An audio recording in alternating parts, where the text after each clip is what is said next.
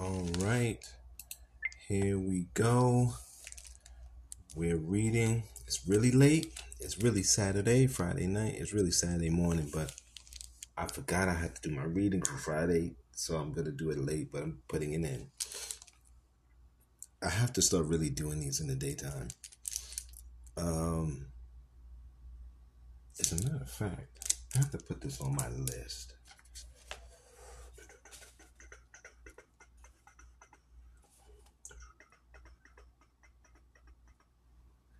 It's actually on my list. See, the problem is my sleep cycle is off. And I'm up late and I'm up all night, and then I wake up late. I'm trying to break the cycle, but I just can't. When I wake up in the morning to break it, I end up falling asleep in the middle of the day. I hit a wall, but I gotta break it. Tomorrow I gotta break it. This is crazy. Okay, Set the World on Fire. Keisha and Blaine. And I'm reading about Celia Jane Allen. And this section is Building a Movement in Mississippi. Make sure all my volumes are up, because I turn my volumes down. Not to bother my neighbors. Okay, volumes up. Okay. During the late 1930s, when Celia Jane Allen ventured out into the state to begin organizing rural blacks, white mob violence had become commonplace in Mississippi. Though there appears to be fewer lynchings in Washington County, where Reverend Green resided, than in other parts of the state. White vigilantes were active in every region of the state, and black residents could not escape this sobering fact. An estimated 12.7% of those who were lynched in the state from 1889 to 1935 were accused of rape. However, records of the period only confirmed what journalist Ida B. Wells had long acknowledged. Whites used the threat of rape as a means of terrorizing black Americans in order to keep them in their place. Though white vigilantes generally targeted black men, women were also victims of white mob violence. Between 1880 and 1930, at least 130 black women were lynched in the southern region. In the state of Mississippi, roughly 18 black women were victims of mob violence during this period. Significantly, one of the most infamous lynchings of the period took place in Duck Hill, Montgomery County in 1937. In April of that year, a mob of white men seized Roosevelt Towns and Robert McDaniels, two African Americans who had been accused of murdering a local white merchant. After mob leaders hung Towns and Daniels to a tree, hundreds of local whites watched on as they used gasoline blowtorches to burn the men alive. The Duck Hill lynching might have gone unnoticed, as many other acts of racial violence in Mississippi during this period, were it not for the fact that someone in the crowd chose to take photographs. Images of the gruesome scene later circulated across the nation as Congress debated the passage of a federal anti-lynching bill. Despite the public outcry, no one was ever arrested for the murders. These incidents, combined with a string of highly publicized black lynchings, helped the state gain its reputation as the land of the tree and the home of the great. I still have relatives in Mississippi, and they just kind of live there. They love this. They love their towns. But I guess it's just like I like New York City. I was born and raised here. But I don't know. I could point out racist stuff in Mississippi. In New York. And one thing in this paragraph that really shows how black life is. So no one was arrested for the crime.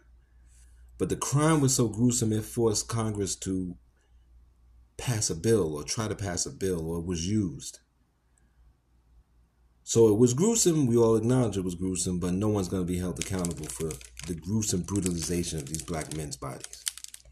And that's black life. And then if a law like that passes, people say it's progress. What progress? No one's held accountable for the brutalization of our bodies, which means it'll happen again. Back to the reading. Despite the clear danger associated with organizing rural Mississippi during this period, black activists of various political persuasions attempted to galvanize black men and women in the state. Civil rights organizations and women's clubs, including the National Association for the Advancement of Colored People, NAACP, and the National Association of Colored Women, NACW, I never heard of that organization, maintained an active presence in the state, providing a platform for black residents to challenge white supremacy and agitate for social and political rights. These groups, which generally appealed to black middle class and elite activists, promoted racial uplift politics, publicly decried the extreme educational disparities in the state, and lobbied for improved educational opportunities for black Mississippians. During the Depression, many black sharecroppers in the state turned to Southern Tenant Farmers Union, STFU, I've heard of them, and an interracial organization to challenge the discriminatory politics of the New Deal programs. We talked about that last video. During this same period, members of the Communist Party began to mobilize black Mississippians, articulating a radical black internationalist and anti-capitalist political vision. The party, however, was unable to attract a significant following in the state as a result of limited resources.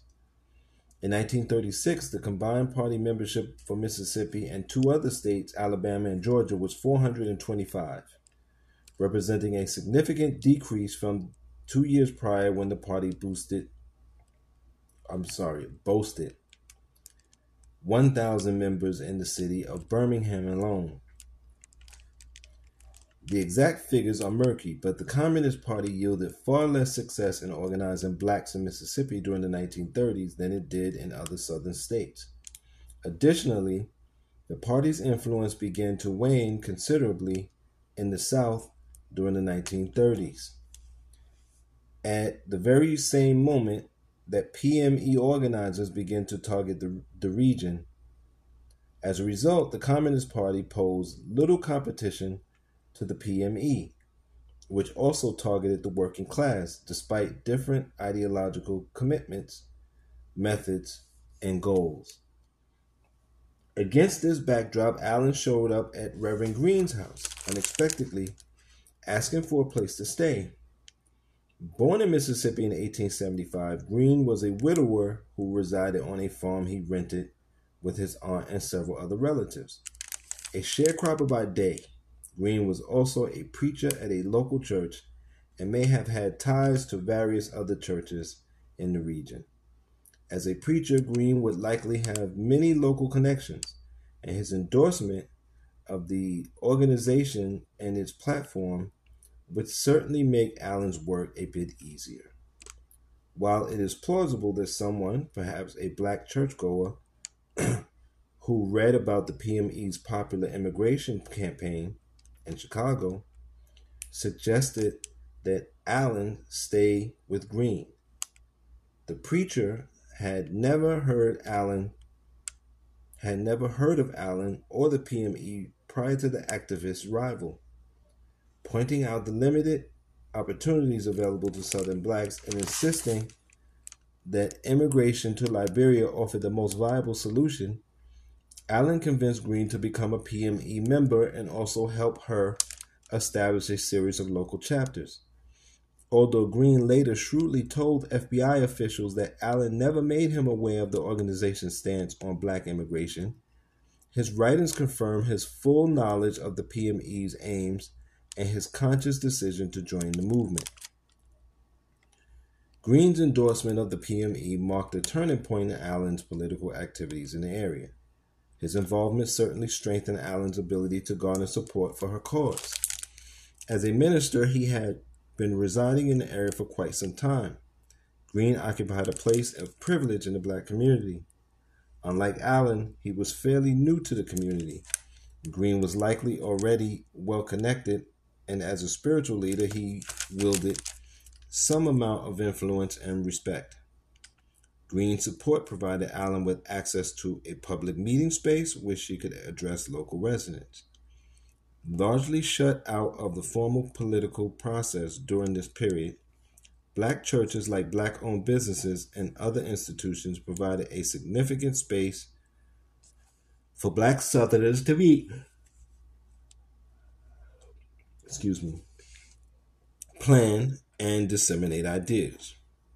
These churches provided crucial spaces for African Americans during the Jim Crow era to challenge discrimination and white supremacy. While Green provided Allen with access to a physical meeting place, the preacher's support also provided a buffer of protection from those who might have questioned a woman's ability to autonomously lead. Concerns over the proper roles and responsibilities for women often dominated discussions among black churchmen and black nationalists, who were more often than not advocated for a strict gender hierarchy of leadership. While men recognized women as the backbone, they were generally less willing to accept women in positions of visible leadership with authority over both men and women. I don't know why, this is insane. I was once part of a group where men would go to meet and talk, black men, and they somehow, this group got a nice spot downtown Brooklyn. And I went with my wife, and another woman brought her son. And while we were there, because a friend invited us, and actually, he was a friend of my wife. They grew up together, went to school, and I met him, and we started talking, became friends. And he told my wife and the woman, well, it was for men only. And I think me and my wife went because we just wanted to go to we were looking for different organizations, trying to do something, trying to make some kind of contribution. And when we went, he told us that it was only for men. And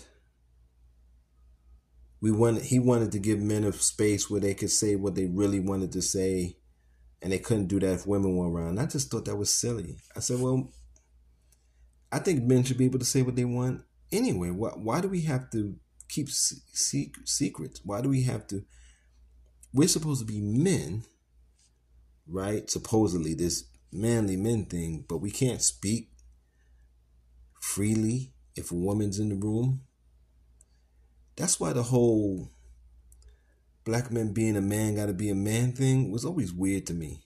Because it's a tough thing, but then we have to have spaces away from women where we could just be quote unquote men. But aren't we ourselves all the time? That's what I am. I don't know. I'm myself all the time. I don't care who's there. And if I speak something and it makes a person mad, it makes them mad. I mean, I don't know. Then I can explain what I mean to try to make sure they understand it. And if they understand what I'm saying and they're mad, then they're just mad. I don't know. I don't get it. But I say all that to say this whole thing about, I guess they call it male chauvinism, but this hierarchy of gender is always been weird to me. But then I grew up in a house full of women with no father, never knew him, never met him. So maybe that's why I have that view. Maybe that's why. Let me just read one more paragraph and then we can move on. Significantly, the PME did not maintain a strict gender hierarchy, thereby providing a space for women to articulate proto-feminist views. Unlike women in the UNIA during the 1920s, women in the PME could be found serving in a variety of visible leadership roles, from national organizer to members of the executive board. This is not to suggest that the organization maintained gender egalitarianism or that Gordon herself promoted gender equality. To the contrary, Gordon maintained a masculinist vision of black liberation. And while she remained at the forefront of black nationalist politics, she still desired to establish a black nation led by strong black men. See, there you go. There it is. Along these lines, her views were strikingly similar to UNIA women during the 1920s, who sought to expand opportunities for women's leadership, yet also reinforce traditional roles and expectations. And we'll pick up on Sunday from there. But it's a weird thing. This whole thing about gender roles and all this other stuff. I don't know. Men and women are enslaved in different ways. I can acknowledge that. I can acknowledge, as far as America is concerned, black men are on the bottom and women on the top. But why do our organizations have to have a hierarchy? And why do the men have to flip? And maybe it's a self-esteem thing. The women know that they're above us in America's eyes, so they flip the men. They flip the men over to just try to give us a little more self-esteem boost. But it's just like this whole thing where they used to say, well, the men are gods and all these other things like that. All that kind of stuff, to me, a self-esteem boost. Again, I never needed it because I always felt like I was a human being. Not no better than anyone else. Not any worse than anyone else. Just for being. And all my conditions where I came up short were always tied to some kind of social wall or barrier or social oppression or brutality that was done to me and my family, my community. So I never needed those self-esteem boosts. Woman got a good idea, let's go with it. What do you need me to do? I've been in spots where women ran things and I had women bosses and took direction. And if we're in an organization run by women, what do you need me to do? You need me to fix something? You need me to speak? You need me to put the chairs away? Whatever the case may be. I remember working in the media center in a high school in South Carolina. I used to substitute different places. I would get long-term subbing. And I worked in this media center, and there was this old black woman in there. And nobody got along with this woman. She was very strict, very stern, wanted everything her way. But she got along with me. I just did what she told me to do. And I recognize women like that. That fuss. And eventually I did what she said. And she loved me. She just grew to love me. And then everybody would tease me, oh, you her favorite. You're her favorite. You know you're her favorite. But I've never had a problem with that. But again, I grew up in a house full of women, so maybe that's why. But I had friends that were boys, and I grew up like every other boy. But there was never really men. I mean, my little sister's father was kind of there for a period. After him, my mother didn't really date like that, as far as I know. So, I mean, really wasn't a lot of men in the house. My uncle, but he was like an alcoholic, so. And I was a grown man by then. So he was way below my standard of what men should be, because he was just smoking and drinking himself to death. And though I understand why that happens, during his time, I don't know. Because he came about when the community was still intact, but I don't know what pain he was going through. I don't know. He never really shared that much.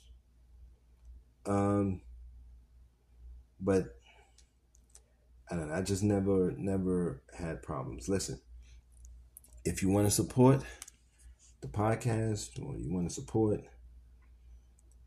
me in any way, you hit the links, give directly, or become a sponsor.